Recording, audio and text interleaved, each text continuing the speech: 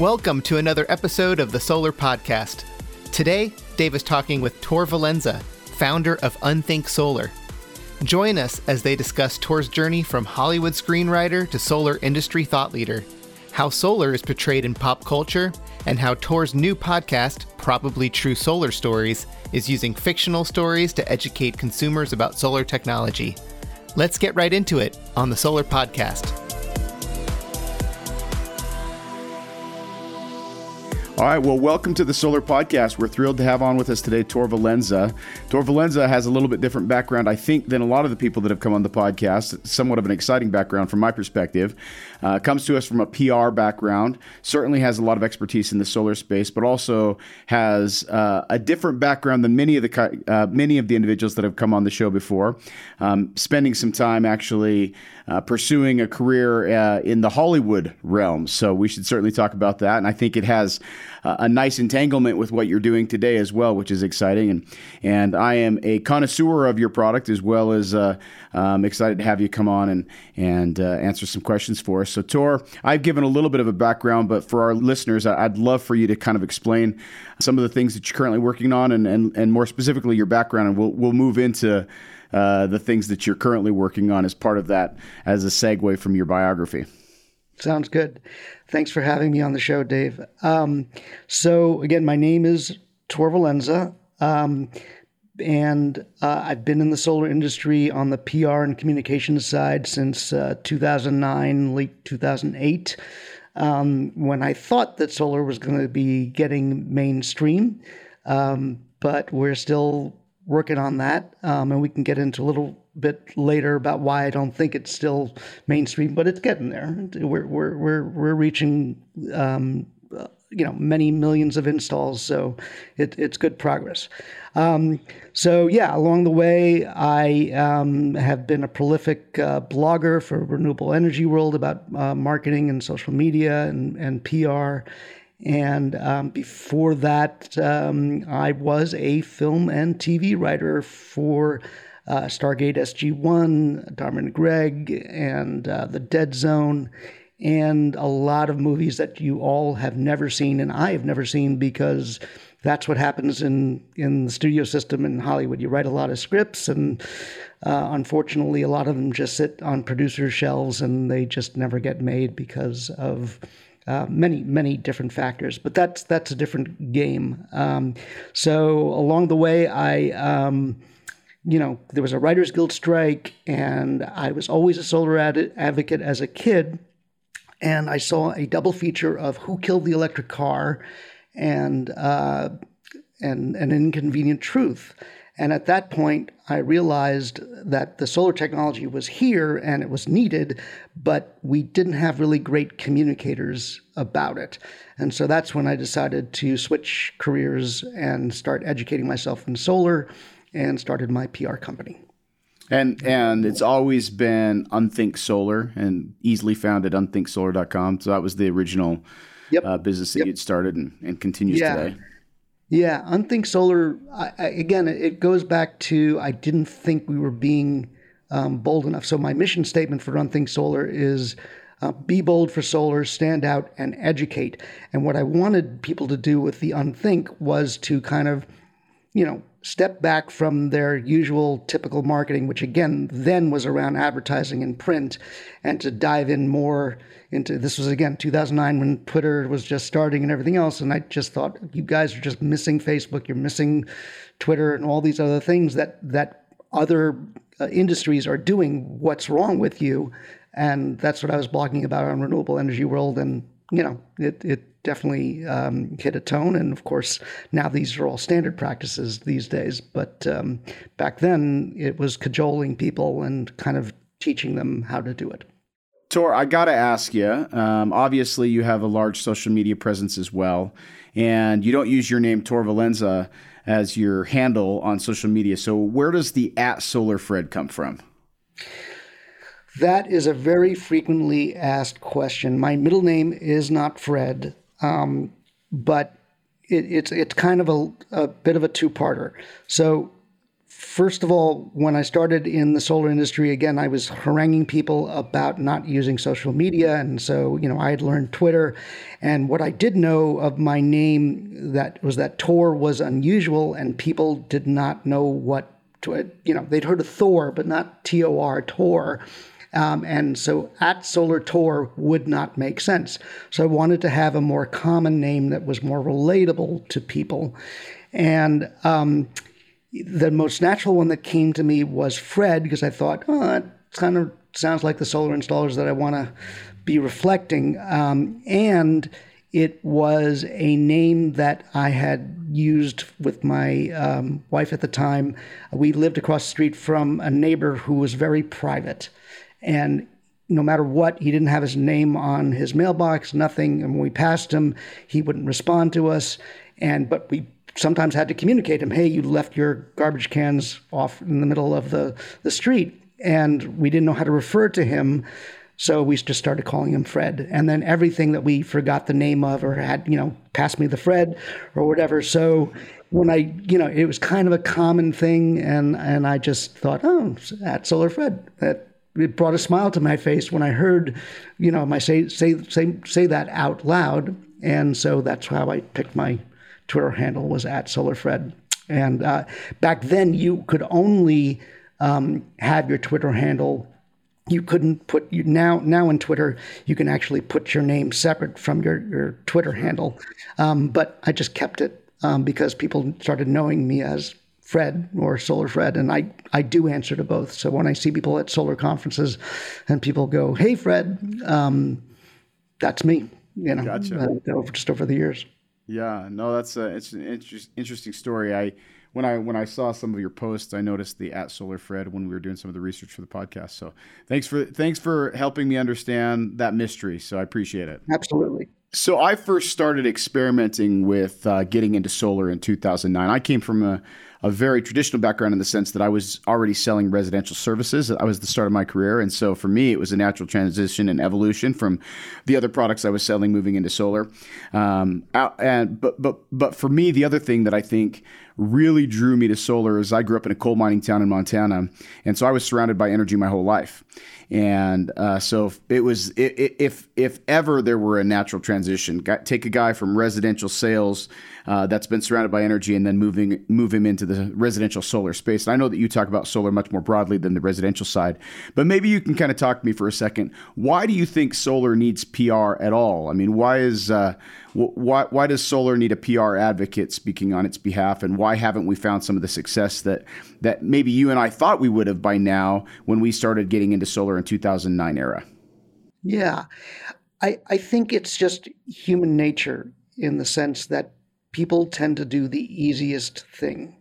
And so, as much as people think that solar is a great concept and, it's still a complex thing. I was just joking with a friend about, the fact that the DOE, the Department of Energy, just announced about fusion energy.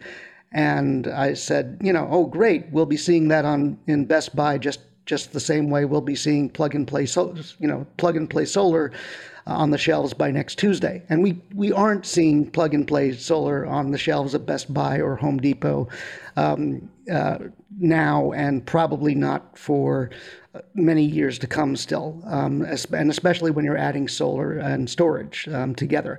And the total smart home, which is going to be managing that energy.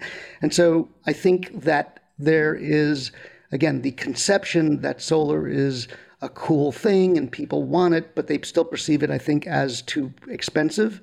I don't know if you found that in your, they don't understand solar leases, perhaps. They don't understand solar PPAs. And the ease of getting a solar quote and, again, learning about the technology and being fearful about, having leaks in your roof and all the things that come with it. How long is it going to take? It's a big loan. These things are still things that overcome. Whereas with a car, which is another large purchase. There is a lot of information out there. There's a lot of experience out there. You can ask other people about it. I liken solar to the adoption of the cell phone in the 1990s. Again, it was very expensive at a certain point, and then people started, again, seeing their friends have it, and then you started seeing it in the movies, again, which solar doesn't have right now. I mean, you think about The Matrix in the late 1990s. You think about Jerry Maguire screaming into the phone, "Show me the money," with his cell phone. All these pop culture things, and people start to say, "Oh, yeah, that looks like me on the screen. Maybe I should look into this." And then they do. And they realize that cell phones, are a technology that was in Star Trek and is now available now and affordable to me. And then I can get it on on an installment plan and all these other things. And, prices started coming down, competition, etc. So that's where we are right now, I think. So you recently started self-producing true solar stories. Probably true solar stories. Probably true. That actually is an important distinction. It is. So I'd love to have you explain where the impetus for that was. What made you think up the idea of having these probably true stories? And for people that want to get more in depth, they can go and listen to the very first episode of it. I think you talk a lot about it. But I'd love to give maybe a little bit backstory that's not included in the actual podcast, that first release. What were the things that you were thinking about as you decided to put together the probably true solar stories?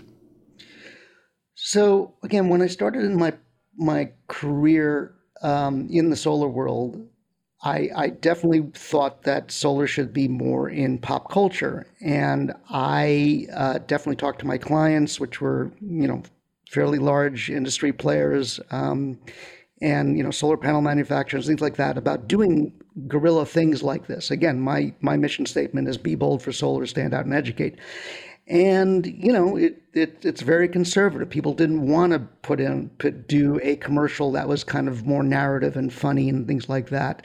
They didn't want to do a music video that was, again, there are some that have done them out there. If you're familiar with the industry, Dave, you've been here a long time. You probably have seen the Solar Edge ones that they've done, every holiday time. And that's more of what I was, going for, that we need to be, again, in this pop culture thing and doing funny music videos. I think that everybody in their pocket now has a satellite truck and a recording studio. I'm holding up my cell phone right now.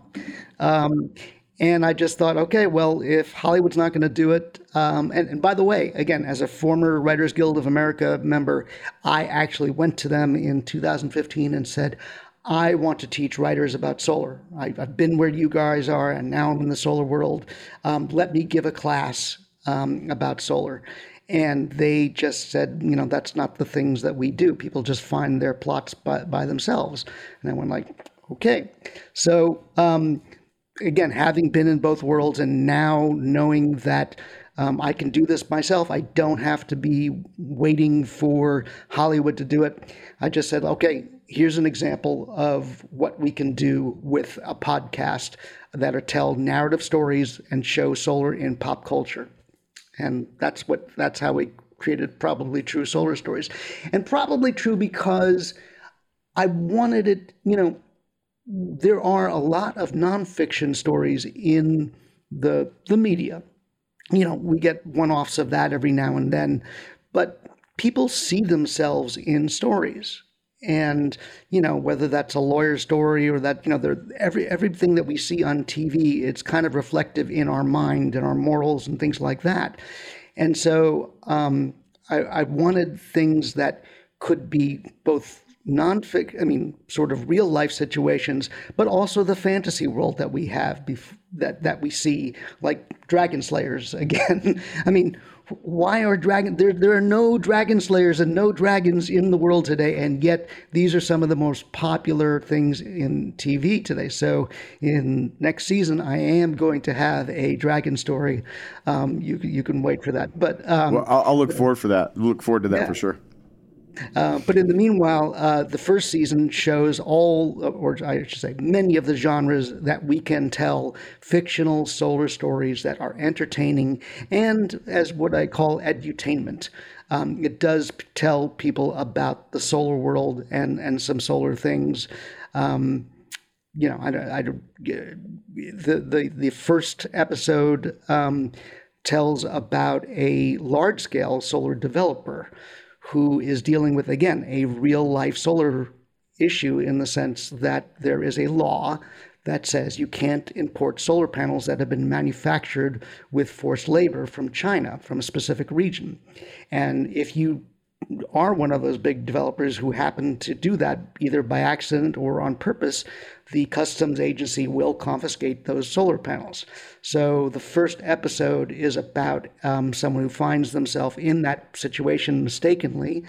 And so they hire a guy who knows a guy to go and liberate his solar panels from a customs warehouse. So it's called The Solar Heist, or How I Got into the Solar Business. And it's a ongoing relationship between a kind of, minor thief and a solar developer. And that's an ongoing series that's into 3 episodes, and we'll have 3 more episodes in season 2 coming up in the next couple months. Yeah, I listened to those episodes, and I did find it educational. For the lay listener, someone that's not in the space, they'd certainly learn something if they were to listen to the episodes. And I think it sort of bridges. It's not just a solar story. It's not just an entertainment story, but it also kind of brings in some social issues that we sometimes cover our eyes to.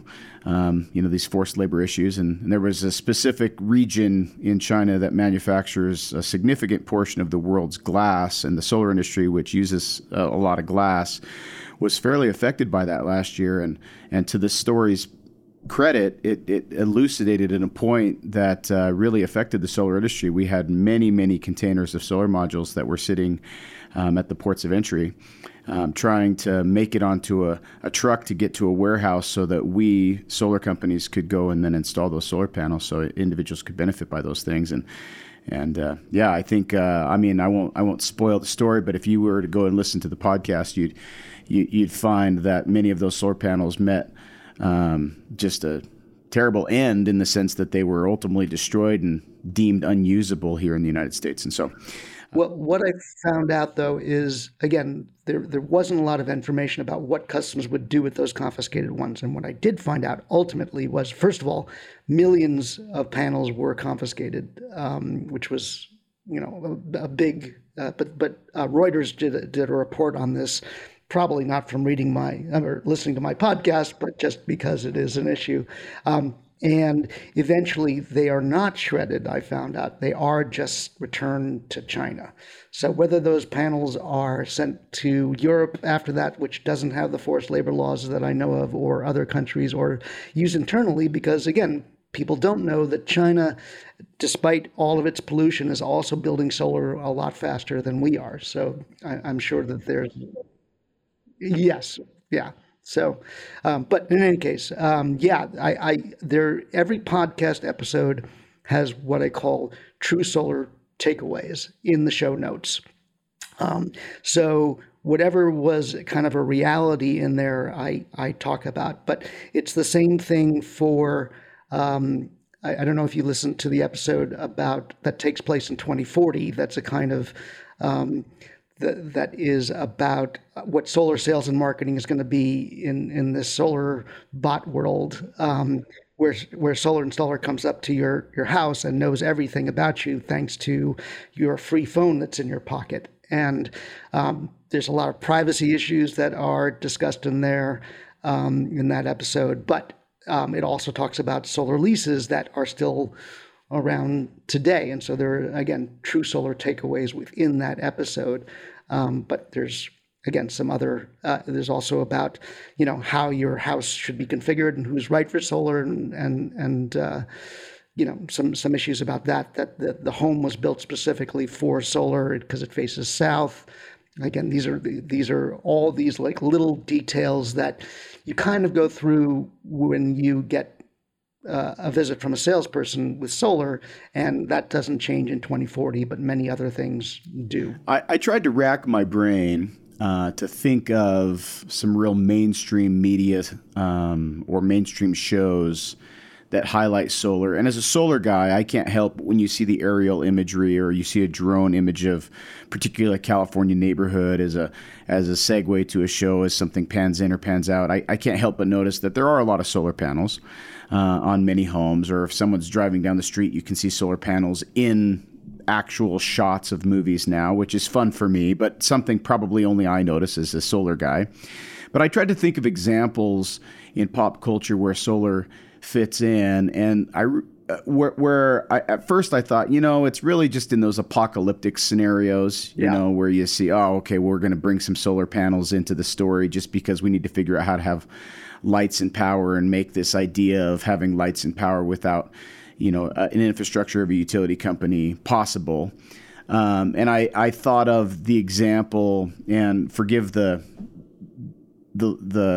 sort of long thought here, but thought of the example for example, The Walking Dead, for those of you that have watched. I don't think I'm spoiling anything by talking about this, but as society sort of reestablishes itself in these sorts of movies, you see these small microgrids start to pop up. Yeah. And I think that the thing that's fascinating about that, and it's maybe something that only I as a solar guy take away, is I've oftentimes said on this podcast and in other places, if we were to start over from scratch, knowing what we know now, we wouldn't build the infrastructure the way that we have today. No. And you take examples from movies where society starts over and they don't say, okay, how are we going to refire up our coal plants so that we can have this gigantic macro grid?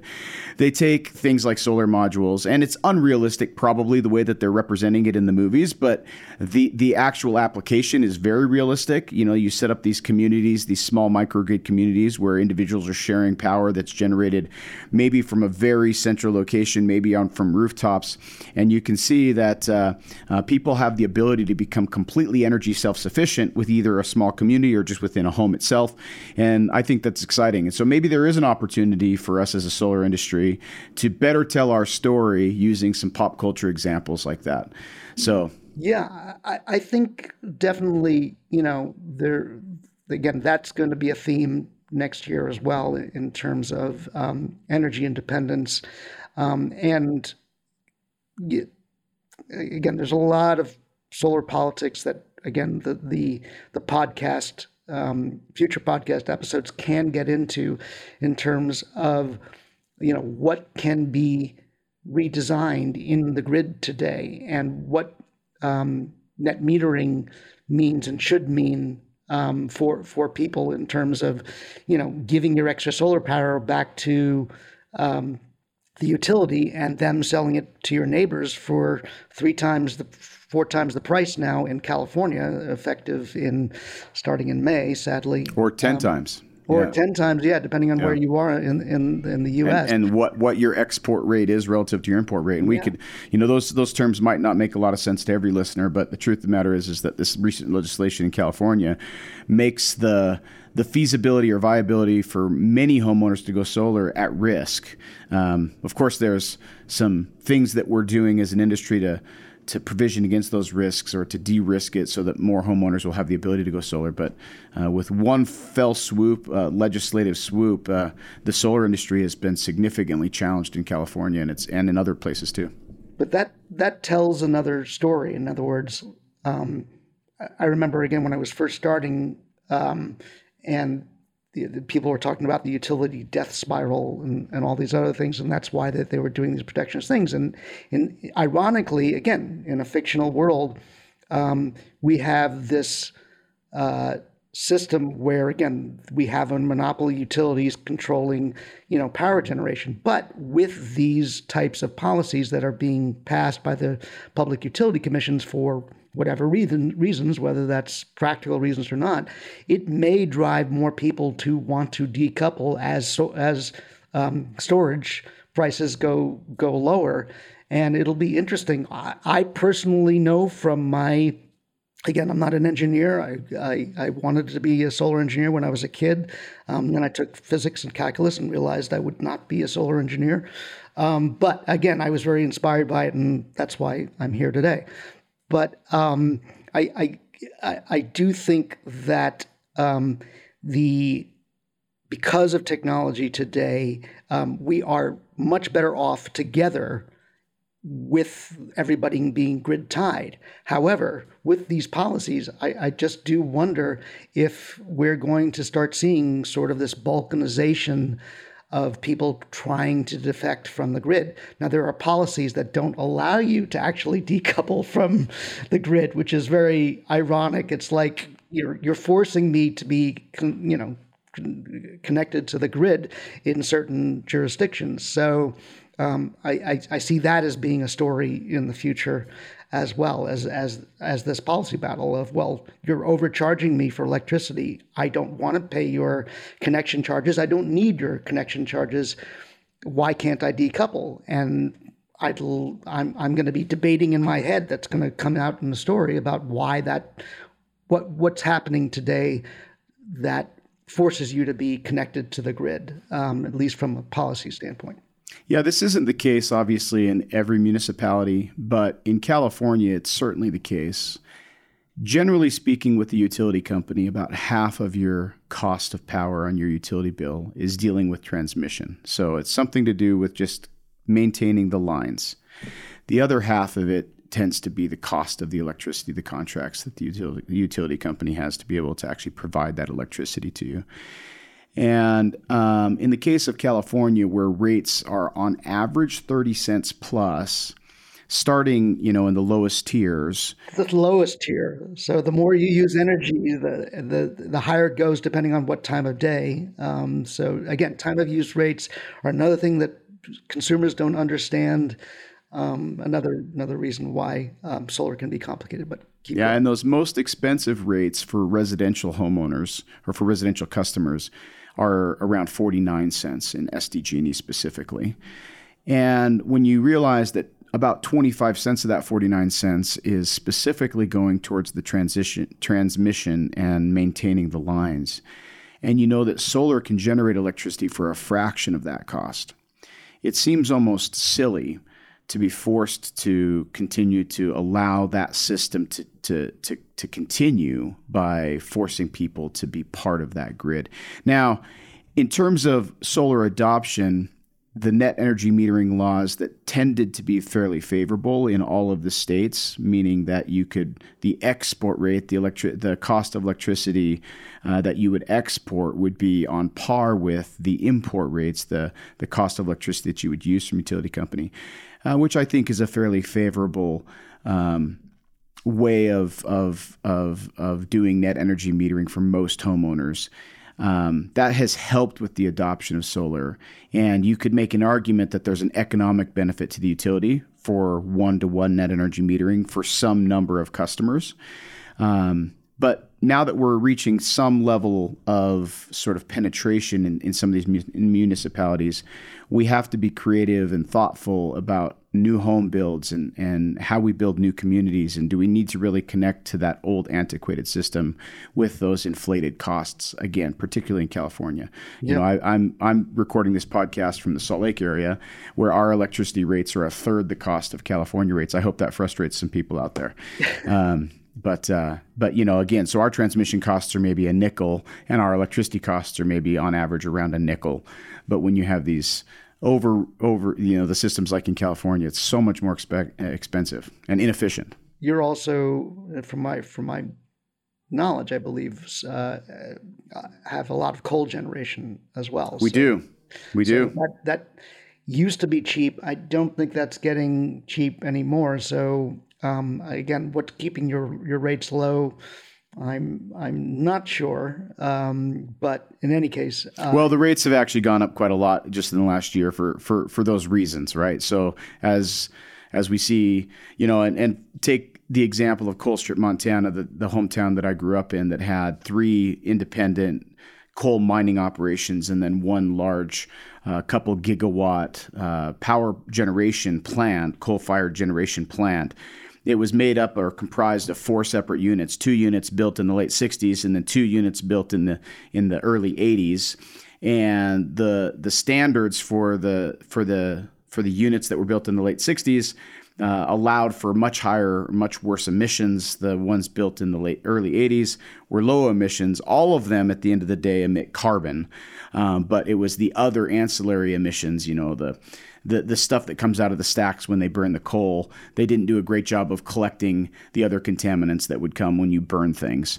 And as a result, the standards have gotten such that it actually is much more expensive to keep those open to then retrofit them to the new standards than to just shut them down. So the first 2 units of that power plant have already been shut down. They're going to have to figure out what to do with them, but some sort of a conversion, hopefully, for the sake of the people that I grew up with. But you're absolutely right. It's coal is not as inexpensive as it used to be, in part because of new legislations that appropriately cause these coal-fired generation stations to bring themselves up to a much higher standard than they previously were held to. Yeah. It's a necessary transition. Again, we're dealing here in California as we speak with a series of rainstorms that are causing flooding that my neighbors have never had before, and that is very scary. And the things we were talking about, climate change, that were going to be happening, are already showing up earlier than we thought. So the faster we transition, which is again why I created this podcast, because I do want to get solar more into pop culture. I was, I'm thinking about writing a blog post now about what are going to be the signs that solar is truly mainstream. And, it's going to be that there is finally, at least solar in the background of film and television shows. I mean, if you watch TV right now, solar is invisible, on all the shows, even though we have 3.5 million installations and one being built every 60 seconds, according to SEIA. Solar Energy Industries Association. So, it's all around us. And like you said, I mean, you can see it on roofs everywhere, and yet that is not being reflected in pop culture, in movies and things like that. So, when we start to see that as being standard, when we get some kind of television show that's built around renewable energy and solar, I think that's when we'll be, finally mainstream. When songs, Lorde, the pop star Lorde, wrote a song called Solar Power last year. And I was like going, yeah, all right. And it was about just she and the girls hanging out at the beach. That's what the song was about. None of the videos, none of them. So when people are actually writing about solar, a pop star is actually writing about solar energy and not just the sun, which we've got plenty of songs about the sun, and we should have many songs written about the sun, but it's not part of, again, our pop culture. Rap people are not writing about solar energy in any kind of way. Art, again, there's no Banksy doing something on a wall with solar on it. That's what we need to be doing in order to truly be in our pop culture consciousness everywhere. Books aren't being written, again, with characters being solar installers or people going solar and things like that. Correct me if I'm wrong, Dave. I mean, can you think of any solar movies? I mean, other than, there's James Bond. Goldfinger was about basically a concentrated CSP technology that was, again, not real at the time. Yeah, like I'd mentioned earlier, I actually struggled to try to think of examples of pop culture where solar has any prominent role or even really soft mention. And it tends to be those stories around, the apocalyptic stories. And then really it's only just to try to make it seem reasonable or realistic that you could restart a society and still have access to things like, power, for example, electricity. And people take it for granted in the sense that, our satellites right now, the space station, they're not powered by nuclear power. They're powered all by solar panels. I mean, these are it's a powerful, reliable technology. And people just need to start noticing it more. The other, I think, big mention of it was in The Martian, the movie that and book that happened before. Again, Yeah, but again, it had to take place on Mars for it to get a mention. Yeah, exactly. Well, Tor, there's so many things we could talk about there, but like you take California, for example, and I got to say this a little bit carefully because I don't agree with the NEM 3.0 decision. I think it was fairly hasty. I think it's too extreme, and I think it damages a very well-established industry that creates many jobs and creates significant value to homeowners. So I just want to go on record as saying that. That being said, there are a few things that need to change in the California marketplace. The truth is that it's not really a 5 to 7 payback. For most homeowners, if they were to pay for their system up front at current rates, they're looking at more like a 3.5 or 4 year payback in California. The payback times are incredible. You're right. No, in many areas, but including the loan costs and including other things. But when you consider things like, and payback is almost the wrong conversation to have for most homeowners. It's less than 10% of homeowners come out of pocket even even $1 in down payment for their solar.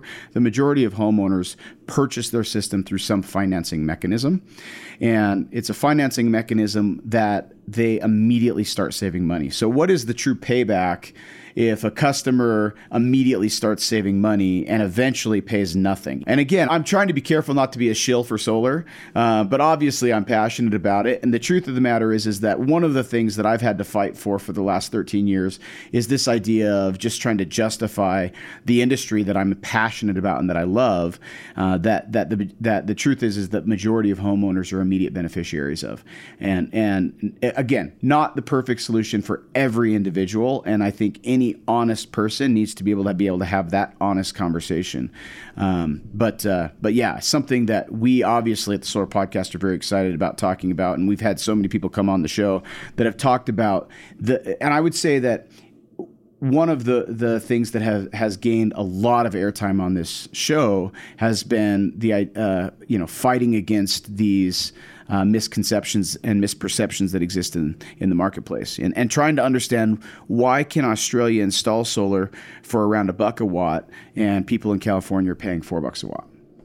Yeah, well, again, that's when you know about this better than I do in terms of being on the ground about that. But yeah, your dollar per watt cost of solar is broken up into a lot of different things. As you know, it's permitting costs. It's also marketing costs. It's sales and marketing costs, as well as again the up and down costs of the panels, the complexity of your system, your roof and what you need to be installing. So I comparing it to Australia. I also don't know about in terms of their quality of modules there, if they go for less expensive ones that come from China and things like that. We're very, I think because of the banks and things like that, it seems like, especially for, medium to large installers like you, you're going to be needing to have tier 1 modules, which are also more expensive than the tier 2s and things like that. So anyway, again, you're on the ground with this a lot more than I am. I'm, again, promoting more on the B2B space these days. Yeah, such a large chunk of the cost of a module for the utility, the commercial, and the residential side is it's the ancillary costs, the taxes and things like that. That's the thing that's driving the cost of solar panels up significantly here in the United States relative to other marketplaces. But you're right. There is maybe more tolerance in other markets like China, for example, to install different types of modules. But the truth is that most modules, the difference between a tier 1 and a tier 2 is it might be less bankable. But a tier 1 panel coming out of the container is probably going to have within 5 watts one panel to the next consistency versus when you pull a bin when you pull a container of modules from what we might call a tier 2 module, you're going to have maybe a slightly higher failure rate, but still not huge. but you're going to have a little more variability one module to the next. That's the biggest difference, I think, and that's why it's harder for a financing company, for a large financier to want to bank certain modules that don't have the same sort of manufacturing standards. Yeah, I mean, for inverters and modules, if you got a recall on a lot of modules, especially again if you're a larger installer or installing 1,000 systems a year, that's going to cost you a lot of money to go and pull those panels off and replace them.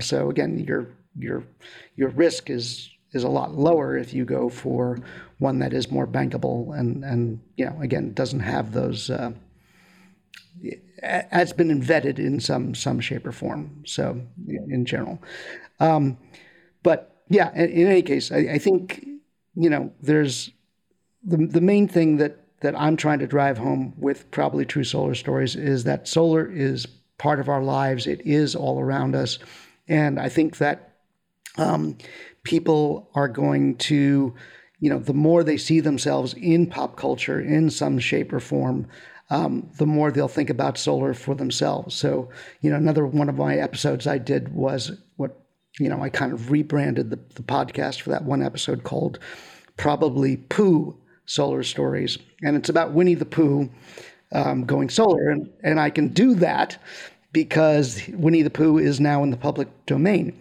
Interestingly, Tigger is not. He was originally going to be Pooh's solar installer, but then I found out at the last minute that Tigger wasn't in the public domain for another 2 years. So I had to redo it and re-record things to be safe and not be sued by Disney. But anyway, that's a good one, and it's child friendly. And I just wanted to teach people about the basics of going solar there, including Eeyore doing permitting and some other fun guest appearances. So yeah, when you said Probably Pooh Solar Stories, I thought you were going to make reference to the pigeon episode. Yeah, the pigeon episode is another one where, again, people go solar all the time, but there is some minimal maintenance, as you know. And one of those things is cleaning off the panels.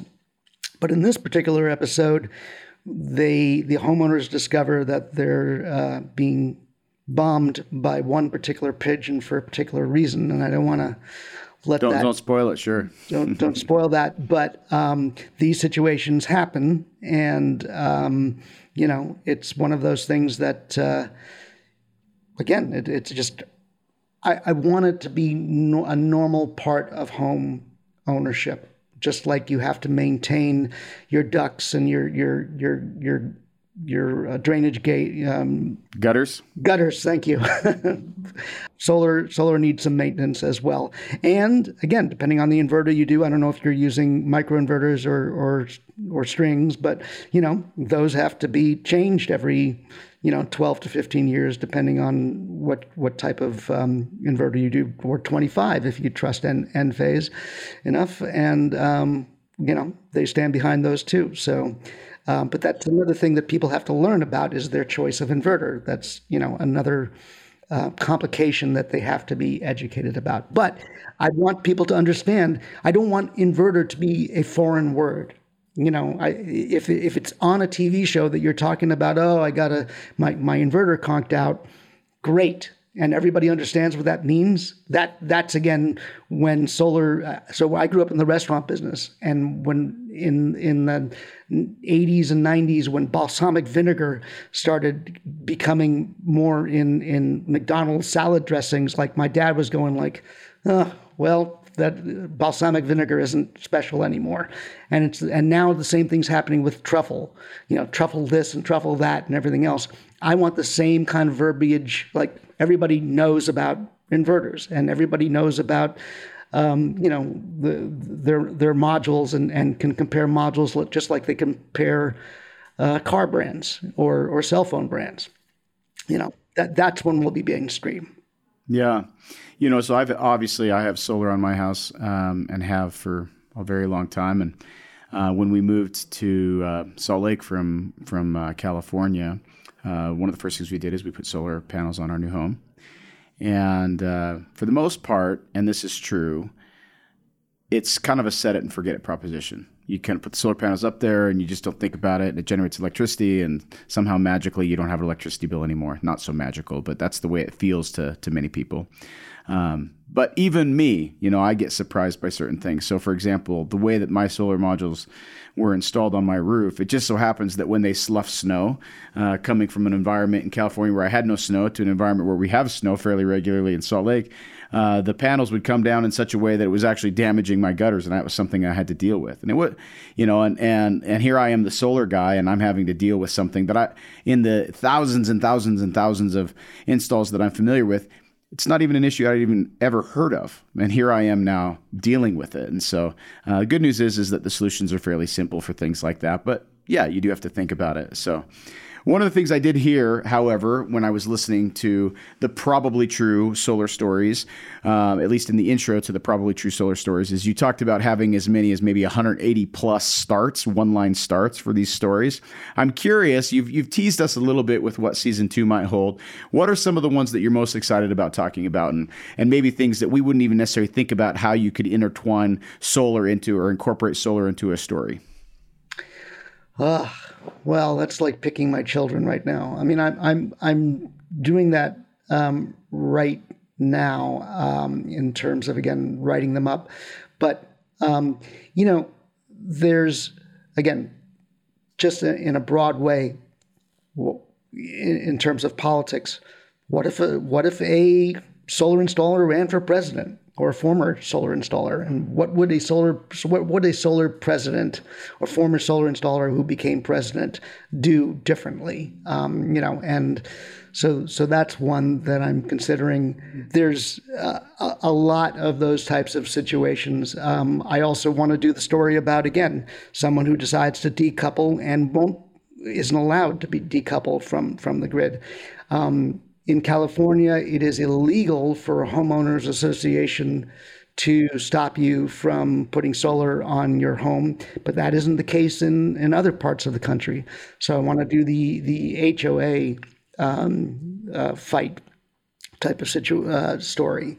Yeah, that's actually, unpacking the local regulatory jurisdictional challenges to solar is, a person could make a career out of trying to do that and trying to help people understand it. That is one of the significant differences between the United States and Australia. And there are some obvious benefits when you have all these different states and local governments. You get to sort of test what works in one state versus the other. Essentially, you become incubators for other states that can liken themselves after, and you have all these different states that have different ideas. But the problem with that is that when you have non-standardization, it makes it really difficult for companies like myself, for example, to be able to work in different locations. And it's much worse than at a state-to-state level. It's really at a community to town to town to HOA to HOA level, and even in the case of California, which thought they were clever with requiring HOAs to not disallow homeowners from going solar, there still are provisions that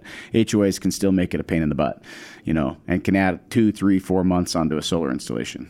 Yeah, I think it's just one of those things where the technology is here that we could create a national permitting standard of some sort for, again, different regions. So, again, there's going to be different situations for every climate. And again, California, in Southern California, you're rarely going to have snow, so you don't have to worry about those types of issues. But we could, a watt is a watt is a watt. And if Congress, could put a national permitting law, that's what one of my episodes is about. There's a solar superhero story in my episode, and it's about, again, a obviously fictional solar superhero that has all the powers from the sun. And, he's trying to stop climate change by installing, an installation every 60 seconds, but he can't do it because he keeps getting fined by all the AHJs, the authorities having jurisdiction. And so he wants to join the essentially super league of superheroes because that will at least, exempt him from all of these things. That's the only he doesn't want to fight evil doers. He just wants to install more solar, but he can't. And so he has to audition for this league and show his superpowers. And so your superhero is an analog for the entire industry, at least in that story. in some ways. In some ways, yeah. I mean, again, I might have mentioned this earlier in the podcast, but according to SIA, we have a solar installation installed every 60 seconds somewhere in the U.S. And so we're doing it quickly, but it has to be even faster if we're going to make a dent in climate change. So, and the truth of the matter is we're not that far away from having a standardized permitting process. There's been a few different tries at that, and I think that all of us in the solar industry are hopeful that is something that can come to fruition, and it doesn't take something like federally mandated and legislated, that just kind of cooler heads can prevail, and we can all realize that this is silly and inefficient the way that we're currently doing it, and that cities can streamline their processes by adopting some of the national standard mechanisms that could easily manage this far more efficiently and effectively than they can at the local level. But every fire department, every building department, I mean, side by side, town next to each other have different codes and standards. Some are on the National Electric Code that is, 2020, and others are still back in 20. Yeah, I mean, so, if we could mandate that everybody, I understand from their perspective, well, we haven't been trained in these new standards. Well, then that has to become a standard, that you get trained and certified every year by the new standards, and then we can all agree on them. And therein is another sort of like very strong argument for why cities would want to adopt a national standard that could easily audit and streamline the process, and maintain the most current standards easily. Yeah. And if a solar installer were president, that's what he would direct the Department of Energy to do, is to, and from what my understanding is, I mean, it's all there. Like, the information to make it standardized across the U.S. is there. It just can't be implemented because of politics, the many political situations about it. Another, again, topic that I want to tackle at some point are the large solar installations, again, that are now going into farmland and things like that. And there's a lot of pushback. I don't know if you're dealing with that with any of you're not in the utility space, but I have utility clients. And yeah, I mean, you have to be a community organizer these days to educate the local residents about what solar is going to do and what it won't do to the land surrounding it, and all the wonderful things that you can do in terms of planting pollinator plants instead of just gravel. And so it's going to be a help to all the farms around there, because these pollinators are going to attract more bees and butterflies, and if there's any agriculture around there. And also, again, that land is going to be resting for a while, and so the putting posts in there is not going to affect any of its potential to produce energy later. To produce crops later. Yeah. So anyway, there's a lot of education that needs to go on, and there's a lot of myths around utility solar, just as there are around residential solar. Yeah, of course.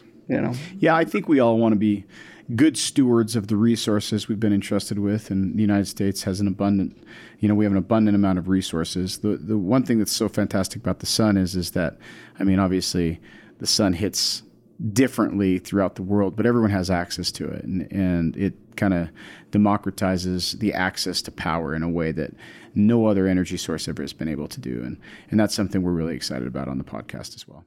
Absolutely. I think energy independence is just one of those things that excited me about it. Now, when I got into solar again in 2009, I realized, it's very difficult, especially back then when they were still selling mostly lead acid batteries. But I think the technology is improving faster and faster, just like microchips are improving faster and faster. So we'll see if that reality happens. And by the way, again, I don't know how much you're dealing with these things, but the smart home has to become a genius home, because you don't want to be making these decisions based on utility rates and all these other things about when to charge and when to charge your battery or when to charge your EV or when to run your dishwasher.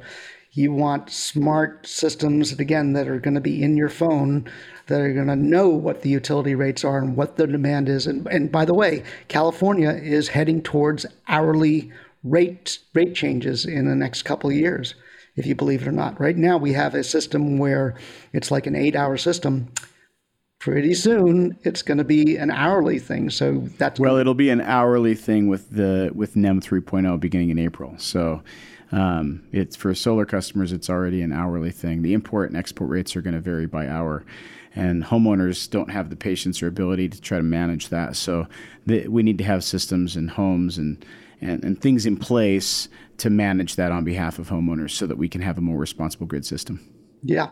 So, and again, California is generally a model for a lot of the U.S., so it'll probably go even farther than that, than California, unfortunately. So anyway, all this is to say that homes are getting more complex, and solar installers have a lot of solutions to be energy solutions providers to manage all of your energy. And so you don't have to think about it. You just have to enjoy it and enjoy the savings. Tor, I got to say, on behalf of the Solar Podcast and the solar industry at large, thank you for all that you're doing to try to mainstream the story of solar through the work that you're doing through Probably True Solar Stories, as well as through the work that you do as a PR company on Unthink Solar. I would encourage any of our listeners that have solar companies that are interested in getting PR work done. You can obviously reach out to Tor and his team through unthinksolar.com. And obviously, please go and listen to Probably True Solar Stories. It's an entertaining way to learn about to learn about the solar industry in a partially fictional, but maybe probably true way as well. So, Tor, thanks so much for coming on to the Solar Podcast today. Appreciate you having me on, Dave. Thanks again. Thanks for listening to the Solar Podcast. Please don't forget to rate, review, and share us with your colleagues and friends who are passionate about solar, renewable energy, and the future of the environment. We'll talk to you soon.